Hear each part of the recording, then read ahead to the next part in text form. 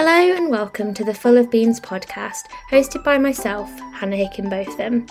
Throughout these podcast episodes, we will speak to a range of individuals about their experience of eating disorders, with the aim of increasing awareness and understanding, whilst reducing stigma and isolation. Please note that the topics discussed in this podcast may be triggering for some individuals, so tread lightly, check in with yourself, and reflect on these conversations. This week's podcast is sponsored by Clover & Bee. Clover & Bee wax wraps are an eco-friendly alternative to single-use plastics, made using organic food-grade materials and products with our own in-house designs. With just a little warmth from your hands, they will easily mould around fruits, vegetables, snacks and sandwiches, as well as bowls and dishes, and will keep your food fresh for longer. Lasting approximately a year, they are easily cleaned using cool water and a little dish soap. At the end of their use, they can be re-waxed, composted, roused in strips as a chemical-free fire starter for log burners and barbecues. I've been extremely lucky to be able to use the Clover & Bee beeswax wraps, and my favourite thing is that I can chop up an onion, chop up an avocado, chop up a pepper, and I don't need to worry about food waste, and it's absolutely brilliant. I also really hate using cling film, and this has just been amazing so that I can keep things wrapped, keep things fresh, not have to worry about the environmental impact, and also my fridge looks so pretty. In this week's episode, I'm joined by Deidre Reddan, who is an eating disorder and parent coach. Deidre works with parents whose loved one has an eating disorder to support them in supporting their loved one. This week we have a specific focus on Christmas, as we know this can be a challenging time for both people with eating disorders and their loved ones. I really hope that you find comfort and support in this episode and have a very Merry Christmas. How are you? I'm good, thank you. And you? Yeah, I'm not bad, thank you. I'm very excited because I think I saw that you had your workshop yesterday. Yes. So it feels like you will have spoken a lot about this topic yesterday. So I guess to get us started, do you want to explain who you are, what you do, and how you got there? Sure, yeah. So I'm Deidre Reddan. I'm one half of Supported Families based here in Ireland, and I am a parent coach and mentor. So once upon a time I used to be a banker, and my daughter developed an eating disorder as a teenager, and when she was unwell I spent a lot of time learning about eating disorders and understanding how best to support her on her journey. And then thankfully she got well and she's living her life now. But I guess I still remembered how lonely and isolating and tough it is as a parent. So I left banking, retrained as a coach, retrained in eating disorders, and now I work one-to-one with parents, helping them to help their loved ones, really, and kind of teaching them the skills and helping them to look after themselves, because having an eating disorder in the family has a significant impact on everybody. So I work one-to-one, and then I work on online with groups with a colleague, Susanna Gajevich, and we're Supported Families. Yeah, amazing. I think it's such important work that you're doing, because I think, like you said, a lot of the time families are forgotten about. And I think the really important thing is, from my personal experience, and I'm not saying this is going to be the case across the board, but when I had an eating disorder the first time around, when my family got involved, the way that they were treated was very much like, this is your fault and you're the ones to blame, therefore you've got to sort this out. And that really affected my mum and dad, because they were like, well, what have we done to put her in this position? And it made them angry, and they kind of stepped back from wanting to support because they were being told off. But then equally this time around, I'm 26, so my parents, I don't live at home anymore. Like, my mum and dad are an hour and a half away.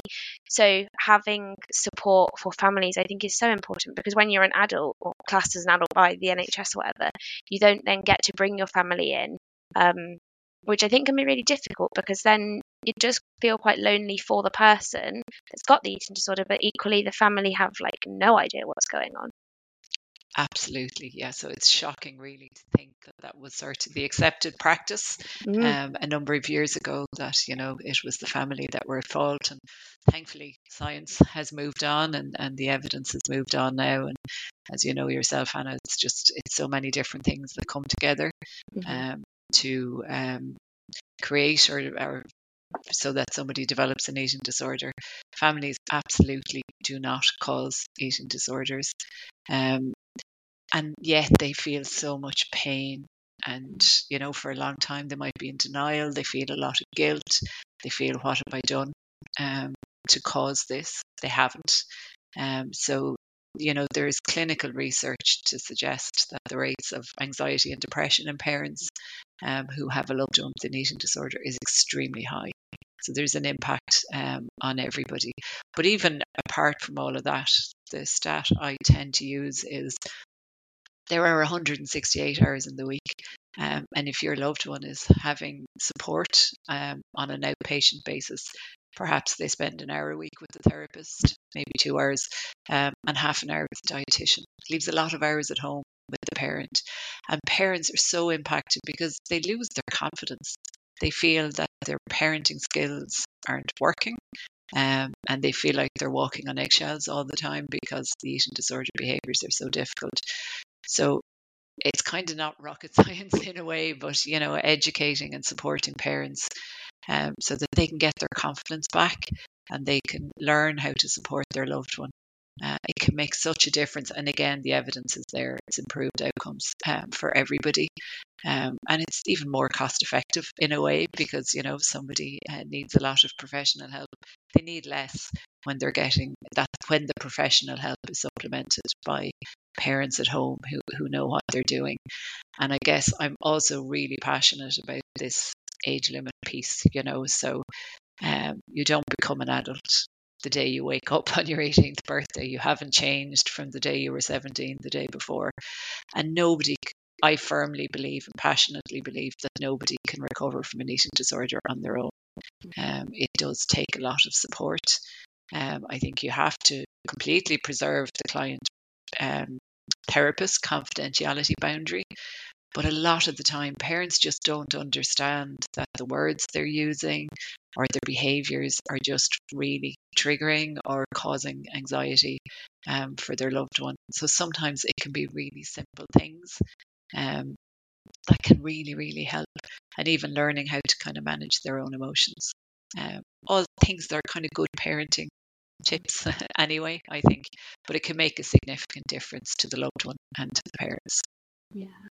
It's interesting what you say about you don't become an adult, the day that you turn 18 after you're 17 the day before, because I think from my experience of having an eating disorder through those teenage years and then the transition into adulthood, that really impacted me even now in becoming an adult. And only now that I'm going through therapy and, really going to the depth of my eating disorder and what it's given to me, am I thinking, yeah, I have been, really dependent on my parents and my partner in a very childlike way.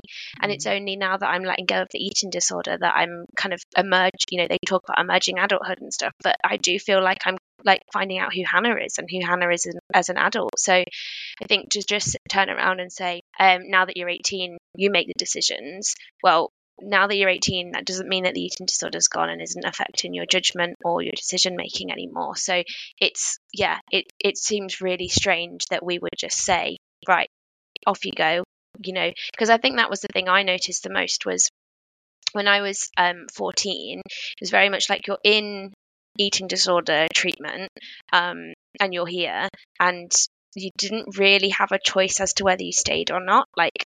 It was very much I did end up leaving in the end, but I had to get my parents' permission to do that. However, when I was more recently and I didn't want to go anymore, I was just like, no, I'm not turning up. And they were like, cool, see you later. And I think it is because I was an adult, I could make that decision for myself.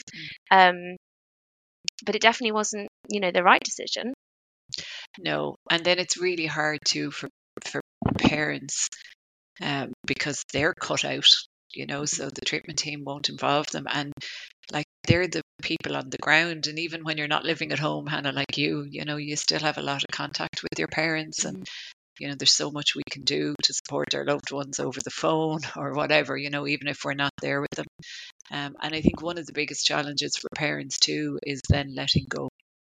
So, as you say, like part of the recovery process is finding you and helping you to flourish and enhancing your sort of sense of self. And parents who have been walking on eggshells, they can find it really hard to know when to step back, because a lot of eating disorder recovery and treatment is about empowering the person um, to look after themselves, I suppose, and kind of find the tools in their toolbox to do that. So for parents, it can be really hard to know when is the point to step back. And I think that's the thing, isn't it? I think all of this is so difficult because, I mean, nobody gives you a kind of guidebook. I suppose you can buy guidebooks on parenting and you can buy guidebooks on parenting of somebody with an eating disorder, but realistically, the books are only a guide.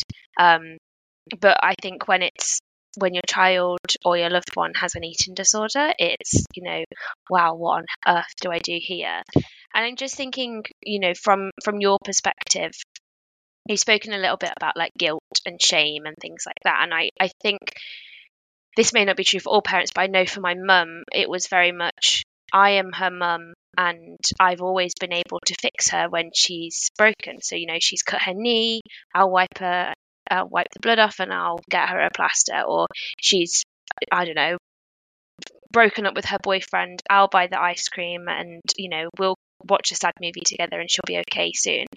With the eating disorder, my mum couldn't fix it, and it took her so like years to accept the fact that yes, she could be there to hold my hand and to be beside me, but ultimately, no matter how hard she tried, whether she tried to guilt trip me or tell me about the future or tell me about things that could or won't happen because of the eating disorder, until that switch flicked in my brain, she just kind of had to sit and wait.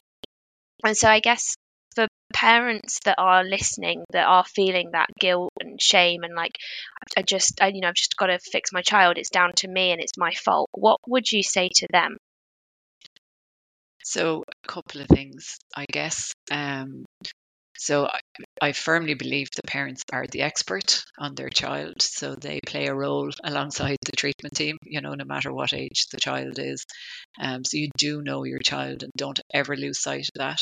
Same way, trust your gut if you feel there's something wrong. Like, we can't stress enough how important it is to get early intervention. So, if you feel there's something wrong, get it checked out. And if you're wrong, what have you lost? Nothing. But it's worth it, because as we both know, they're not pleasant illnesses, and if you can do anything to stop the track or make the journey shorter, I couldn't encourage that enough. So as parents, I guess, we just have to keep planting the seed, is the expression we always use. So when our loved one is over 18 and we can't make them go into treatment, we can just keep planting the seed and keep talking to them, or keep envisioning for them the life that they can have without their eating disorder, and help them to paint the picture of what life would be like without it. And it's really hard as a parent, and particularly mums, I think, well, as parents, we're problem solvers. That's what we are. We want to fix problems. So exactly as you've said, Hannah, about, when you fall over and you need a band-aid on your knee, that's what parents do. They do all that kind of thing, and then all of a sudden you can't, and the one thing you want to do is fix it, but you can't. And there are great animal metaphors that I use in my work that came from the New Maudsley Hospital, and I was definitely a kangaroo. So where you put your loved one in your pouch and you want to make it all go away, and you want to solve everything for them. But again, back to the empowering theme, you're not allowing the person to flourish and grow and figure things out for themselves. So you have to learn to kind of just be the dolphin and swim alongside them and put them on your back sometimes and nudge them forward and all that kind of thing. So I think for parents, just understanding, the more you can understand what an eating disorder is and what it isn't, and recognize that, yes, there is so much you can do from the sidelines. There's so much support and gentle encouragement that you can give someone, but this is just one thing that you can't make it go away, unfortunately, much and all as you might like to. But that does not mean that you can't help. Of course you can. So parents, I think, need to kind of learn to kind of forgive themselves. So self-compassion is really, really important, because it's not their fault. They didn't cause it. No more than the individual, sorry, didn't cause it either. Yeah, I love those animal analogies. I was just thinking about my own parents, and my dad was definitely, is it an emu? No, the ostrich is the ostrich, one. That's it. As you were talking, I was trying to think, I was like, I know it's a big bird, but I can't think. My dad was definitely an ostrich. And then I think my mum had like signs of a Jack Russell, but then also partially signs of the kangaroo.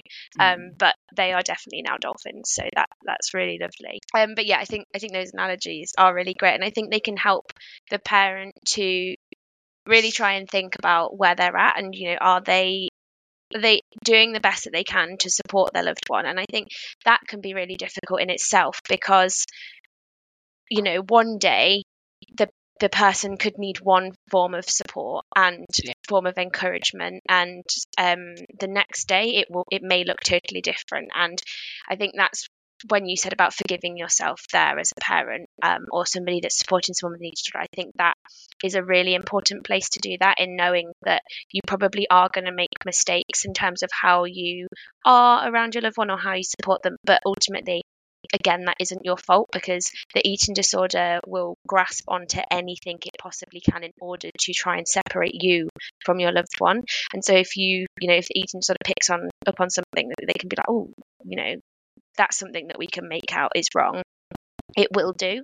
And I think that can be so difficult. So I think what I've always tried to say is, rather than kind of, if something worked on Monday, don't assume it's going to work on Tuesday. Ask the person on Tuesday, how can I support you today? And it can get tiresome, and sometimes they might not even know. But I think that approach, it kind of opens the conversation up more, rather than just assuming something's going to work and then an explosion when it doesn't.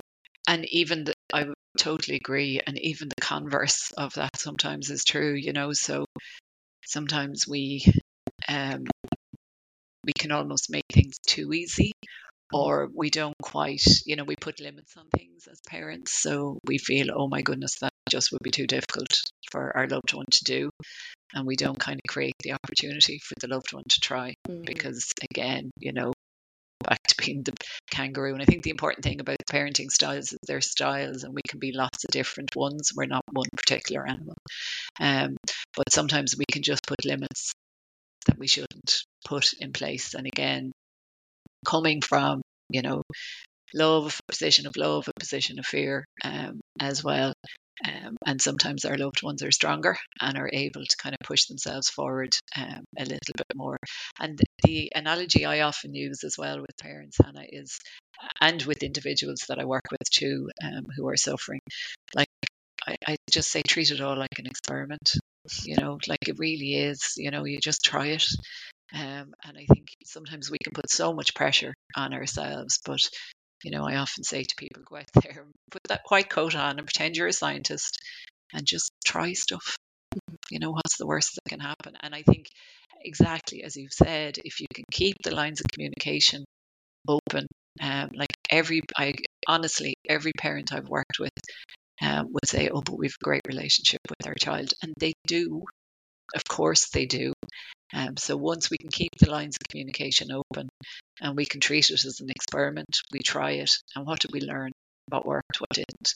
So kind of taking and I know we're going to talk about Christmas, and that's a very good example of that, but just taking the pressure off can be really, really helpful as well, because we know, as parents, back to kind of all the feelings that parents feel, the more anxiety we experience, the more stressed we are, the more worried we are. And these are all completely understandable emotions when you have a loved one with an eating disorder. The more that will feed onto our loved one. So, we're kind of, it's emotional dysregulation rather than emotional regulation. So our anxiety, our stress is just going to make our loved one feel even more anxiety because they're experiencing a lot of anxiety anyway. So it's really important that we mind ourselves and we're compassionate to ourselves as well as our loved one. So I think if you can kind of make it an experiment and just give it a go rather than feeling, oh, kind of like it's success or failure, that's just a lot of pressure when every day can be different, exactly as you've said. Yeah, and I like to see it as well, and this may be a weird way of looking at it, but if ultimately I think that one of the really important things of eating disorder recovery is finding out what someone's triggers are and what's impacting them, and therefore working with that on, how can we get you better so that these things aren't triggers anymore. So ultimately, Totally. if something does go wrong, it's actually quite a good thing to find out. And also, if someone makes a comment that isn't taken the right way, or something, you give them something to eat and they freak out about it or something, that's then something that they can work on, and they can work on thinking, why did that comment affect me so much? Or, why is that food one I find really difficult?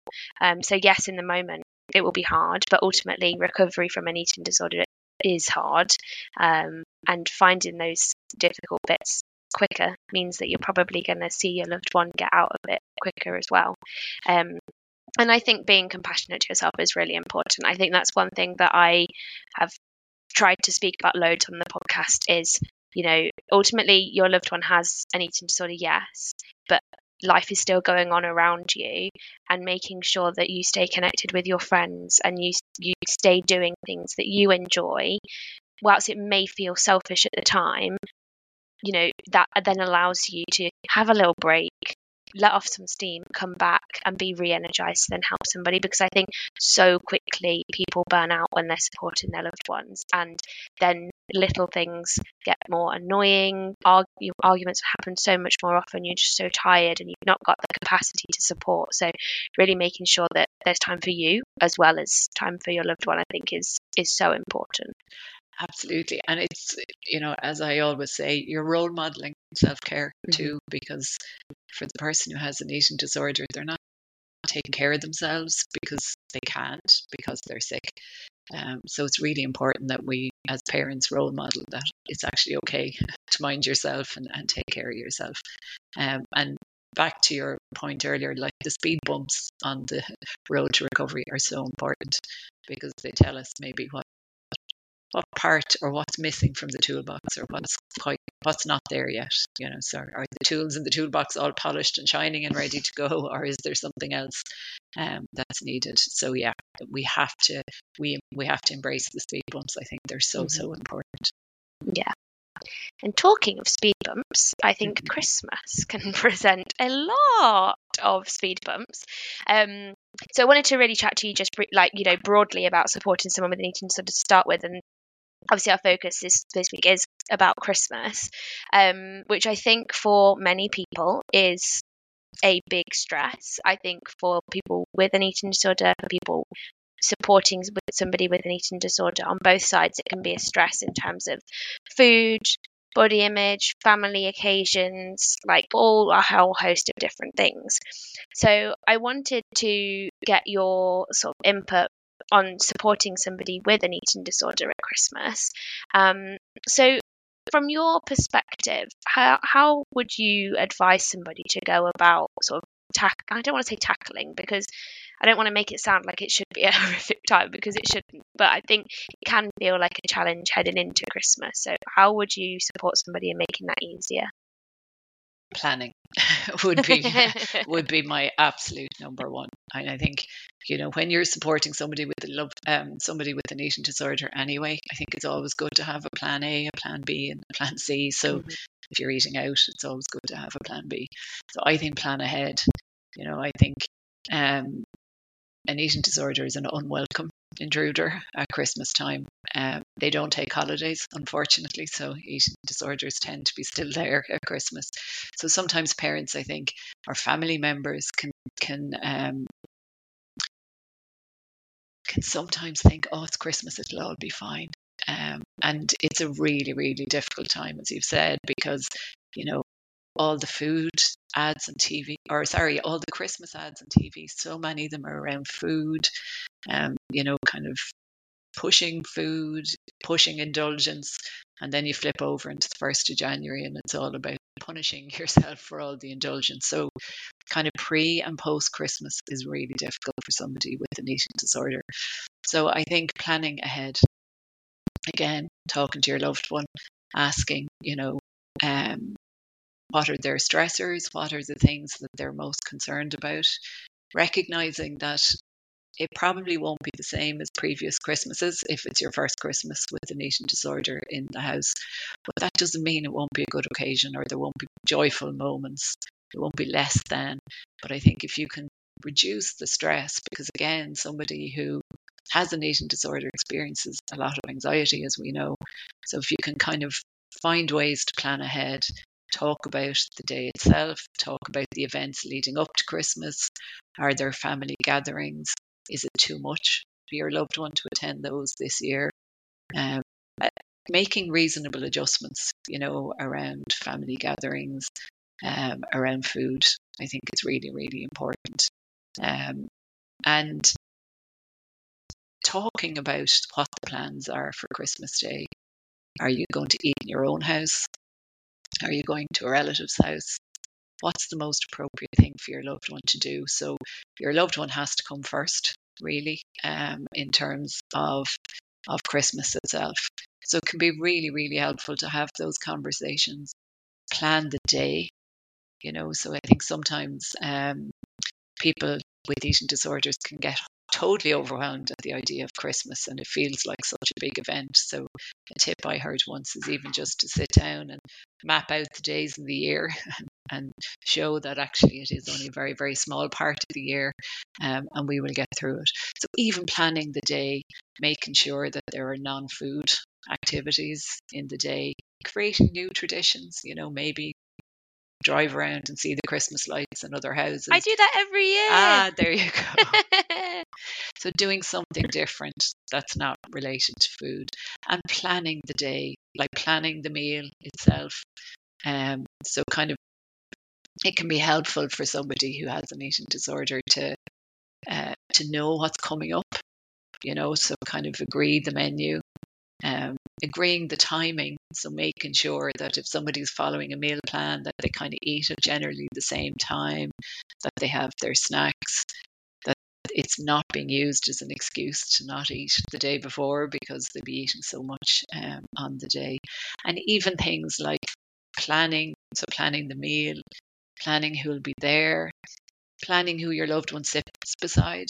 So again, they will generally have like a key support person, often their mum. So making sure that the person sits, that their key support person sits beside them. If there are a number of people who don't really understand what's going on, making sure that there's a code word or a signal between the individual and their parent so that they can be removed or distracted or anything that can help can be just so important for them. I would say the really important thing, Hannah, is just kind of pare it down, like reduce the fuss and ease the pressure. Like it's challenging for everybody, so just try and have compassion for you and for your loved one. I think that's important. Yeah. It's so funny you said about the code word, because there's I have one particular family member who's very difficult to be around, and we went to see them last Christmas, and me and my mum had like a signal, and I used it several times, but it was really good because it meant that like my mum knew like, okay, she needs me to change the conversation right now, and that was really supportive, and it made me feel that I had somebody that was there for me and I could get through it, because it wasn't just me kind of like spiralizing my own head. And I think that having a plan is really, really good. Planning of timings so that takes away that anxiety, planning of other activities, not necessarily like at 2 p.m. we're going to do this, at 3 p.m. we're going to do this, but sort of if you've had the meal and someone feels uncomfortable, to know like, oh, we said that we could potentially play a game or whatever, we had these things to do, Because it might be that you're fine, but it might be that you do need some support. But I just wanted to question something that you said, because I think one mistake I've made in the past is I have, one, lied about how comfortable I am about things in order for the eating disorder to get its own way. And two, I think my parents were so concerned, because I think when you said about TV adverts, it's what made me think it. When you see on the TV Christmas is this perfect time where everybody's happy, everybody's smiling, and like you said, eating disorders don't go on holiday, and it can be a very stressful time. And so I think my parents' approach before was just, okay, we're going to have a conversation, and whatever Hannah feels is best, that's what we're going to do. But then that meant that the eating disorder one. So the meal that I had was very restrictive. The pudding that I had was very restrictive. Like I wasn't, I wasn't really supporting myself in recovery. And so I wanted to ask you, like, how does a parent determine what a reasonable adjustment is? Because it could be that somebody is just trying to get away with having, restrictive eating or whatever, but it could also be that that's where they feel comfortable. Tricky. It's a tricky one. I suppose the more parents learn and understand about the eating disorder, and that's why support from parents is so, so important, the more you can kind of recognize, well, is this Hannah or is it the eating disorder? And you kind of know when to push a little bit more. I think if somebody is following a meal plan, or, just something that's kind of a little bit structured, it can be helpful to kind of swap but stay aligned with that, if you know what I mean. So you're kind of you're still eating broadly the same things, but they might be sort of have more of a crisp. I think we shouldn't be ditching the Christmas dinner. Sorry, I think we should be adjusting where you can. And I think the other key thing about planning is, like, do it early, have the conversations early, involve the treatment team if you need to. So, getting support, so one of the things I did, and one of the things I encourage my parents that I work with now to do, is contact the dietitian if you've questions, or, if you've concerns. And again, if your loved one is over 18, the dietitian may not reply, but that actually doesn't matter, So if you're concerned that, exactly the example you've just given, Hannah, that, the eating disorder is taking control and determining what will and won't be eaten, no harm to just run that by the dietitian. And the dietitian then can raise it in the session with the individual. So again, that's why parents are such an important part of the treatment team, because they can come at things from different angles because they see things at home. So I think planning ahead, getting the support of the treatment team can be really, really helpful. And maybe too, because again, we've talked about anxiety, and maybe too, it could be that you have a plan A and a plan B, so maybe the plan A is, if the person is feeling comfortable, they'll try X and Y. And then if the day is overwhelming, maybe we go to a plan B. Maybe they eat the food, but they eat the food in another room with their kind of key support person. So they're away from if the talk isn't helpful or something like that. So I think it's being flexible and adjusting. But it is tricky. But I think really important too, though, back to kind of taking the pressure off ourselves. It is one day. The wheels won't come off if somebody's recovering. It's important that we pick up again the next day. I think that's really, really important as well. I hope that answers it. Yeah, no, that's really good. I think it's just sometimes it can be a bit confusing of, like, make adjustments.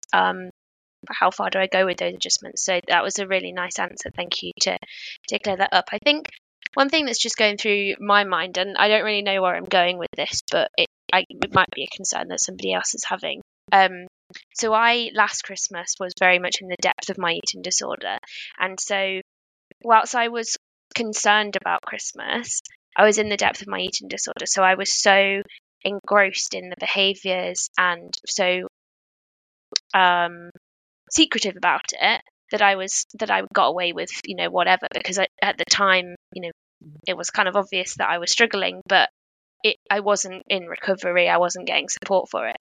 This Christmas almost feels more terrifying, because this Christmas I am in recovery. This Christmas I have started to gain weight and I'm on a meal plan. And I think it's really strange how this Christmas is so much more terrifying, because I am getting better, but equally, it's almost like last year I was engaging in the eating disorder and getting away with it. This year, I know that, like, if I'm offered a mince pie, everyone's going to be like, oh, if I say no to a mince pie, or if I don't want to have a certain thing.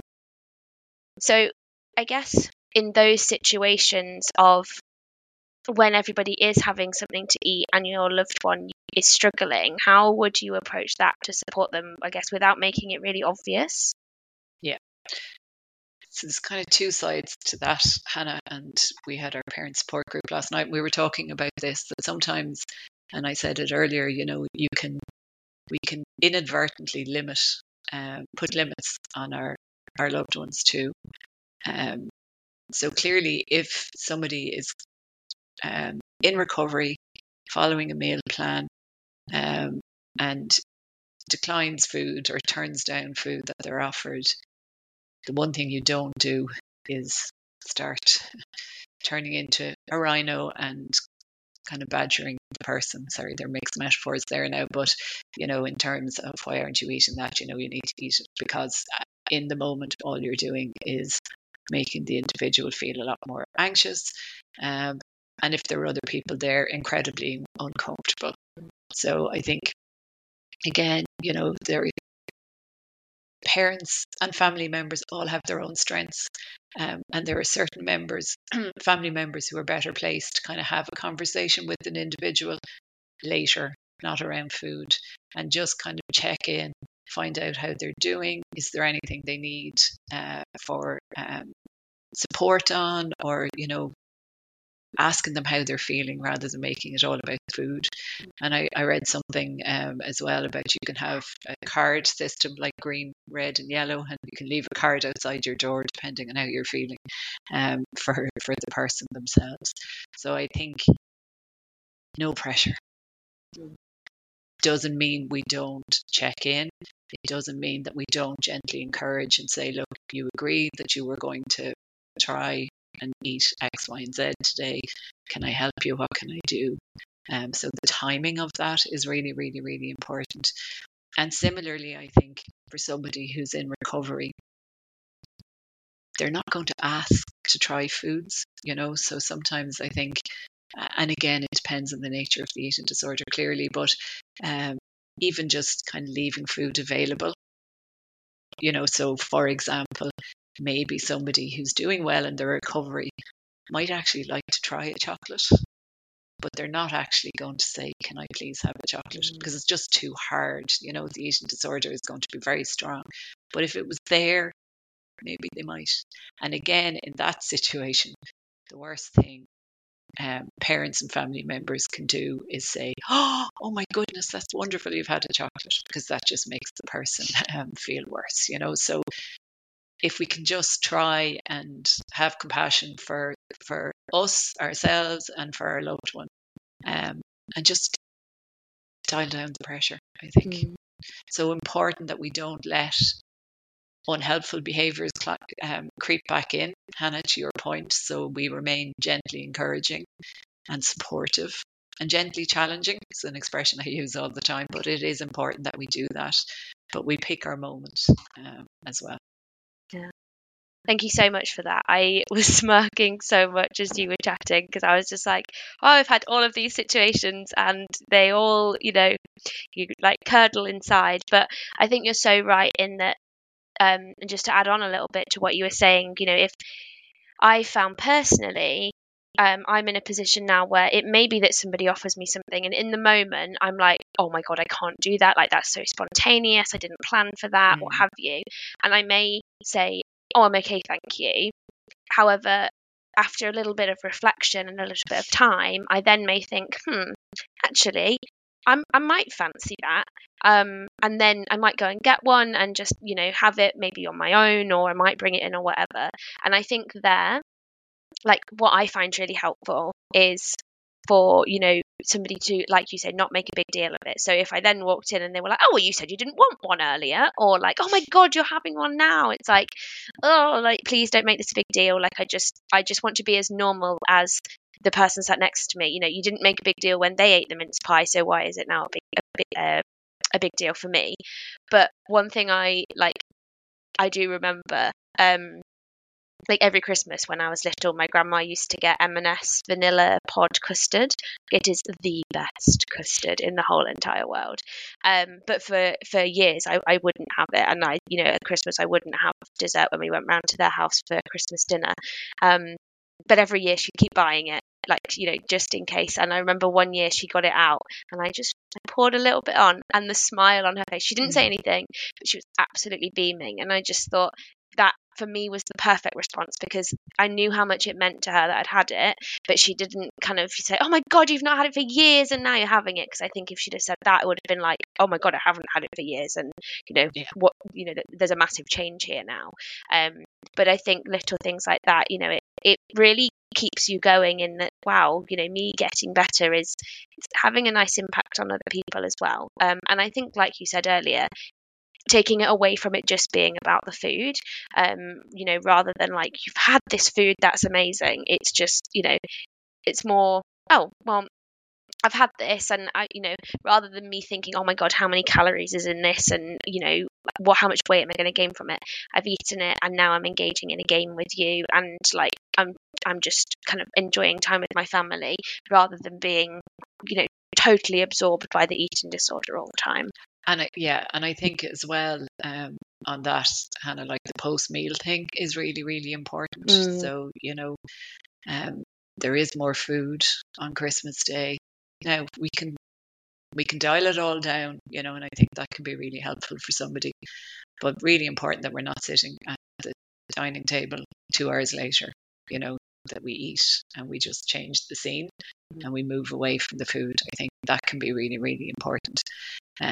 And distractions are great, like a board game, charade, movie marathon, whatever, just something. And something small again, like if somebody is eating a Christmas meal or eating a bit more than maybe they might normally, maybe they need a hot water bottle, maybe they're feeling really, really bloated. So that kind of stuff can be really, really helpful. And last night, my colleague Susanna works in a residential treatment centre, and she was saying that sometimes what happens, that the clients there will have a couple of rehearsal dinners before they go home. So they'll have a Christmas dinner a few times before they go home. Again, just kind of getting used to it and kind of getting comfortable with their fears around it and their anxieties. So again, that could be something that somebody could consider. It mightn't be quite the same, but it is all about just trying to manage the anxieties and the emotions that the eating disorder brings up. I think so. The post-meal piece is really important as well. Yeah, it's kind of an eating disorder tradition, but that sounds really strange to say. But every year now, my mum buys me a jigsaw puzzle, and I absolutely love jigsaw puzzles anyway. But honestly, if she ever stops buying me a jigsaw puzzle, when I'm fully recovered and I don't need the distraction of a jigsaw puzzle after dinner anymore, I will be disappointed, because I always do it. I get like 1,000-piece jigsaw puzzle, and then I aim to finish it by the end of the day. Sometimes I'm up very late, but everybody else is drunk and I'm just there with my jigsaw puzzle, so it's great. But that's the whole thing about creating new traditions, Hannah. Exactly, something yeah. different. They don't have to be like, you don't have to feel like you're missing out on things. No. They can genuinely be really lovely traditions. Just, I think that's the thing. There's such a focus on food and drink at Christmas, and it just doesn't need to be like that. I think what you were just saying about dialing down the meal. I always just say to myself, when it comes to the Christmas meal, realistically, it is just, I mean, whether you're vegetarian, I'm vegetarian, so I have like the roast corn thing, but it's literally a bit of meat, some potatoes, and some vegetables. Like, that is a very standard meal. Yeah. And then you might have some of the extra trimmings, if you fancy it, but it doesn't need to be, I think society and diet culture have really made the Christmas dinner a massive thing, because it tends to be, people will restrict all morning and then they'll have this massive meal, and you don't need to do it like that. And that's not a healthy way to do it either. And that's, it's not healthy for anybody to do, let alone somebody in recovery from an eating disorder. So I think, it can just be a very, very normal day for you to have fun with your family, have a night, or, the people that you love around you, play some games, go for a nice walk. And like you say, it is one day of the year, and I guess celebrations can go on a bit longer than that. But I think there is such this big emphasis on Christmas, and really it doesn't need to be there.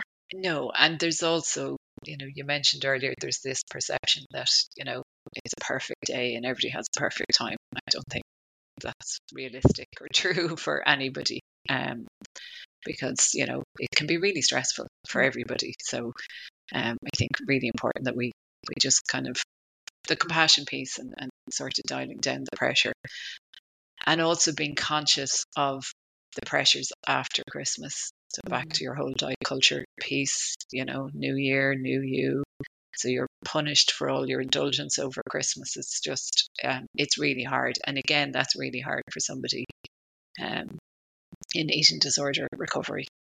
All the messaging around the need to exercise and all of that, and restrict your food intake to make up, inverted commas, for what you've eaten over Christmas. So that can be really, really difficult.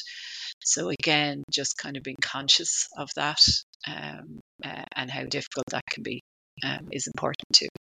Yeah, absolutely. I think being mindful of the messaging and the comments at family gatherings and things like that, that's definitely where I tend to used to have those comments come up the most, social media and things like that. So I guess really just checking in with somebody in the days after that. This might sound bad, but what I always try and remember is that most people do about a week of their New Year's resolution and then they give up.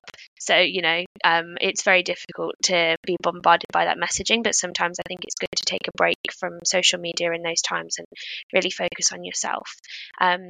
So thank you so much. This has been so helpful. I think people are gonna absolutely be storming into this Christmas period thinking, well, it's all going to be fine, and we don't need to put the pressure on.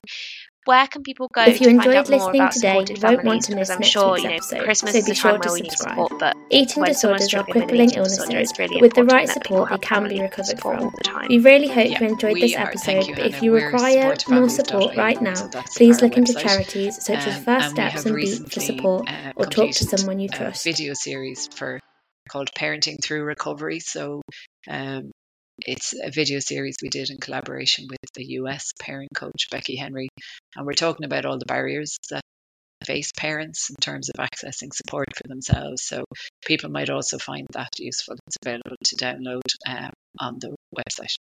Perfect. Thank you so much. And I guess, we're recording this on the 21st of November, but happy Christmas. And to you, I hope all the tips about planning ahead will be helpful to you on the day, and I hope you get the jigsaw puzzle completed. I hope stage. I get the jigsaw puzzle. Thanks very much for the opportunity to speak to you, Hannah. Thank you.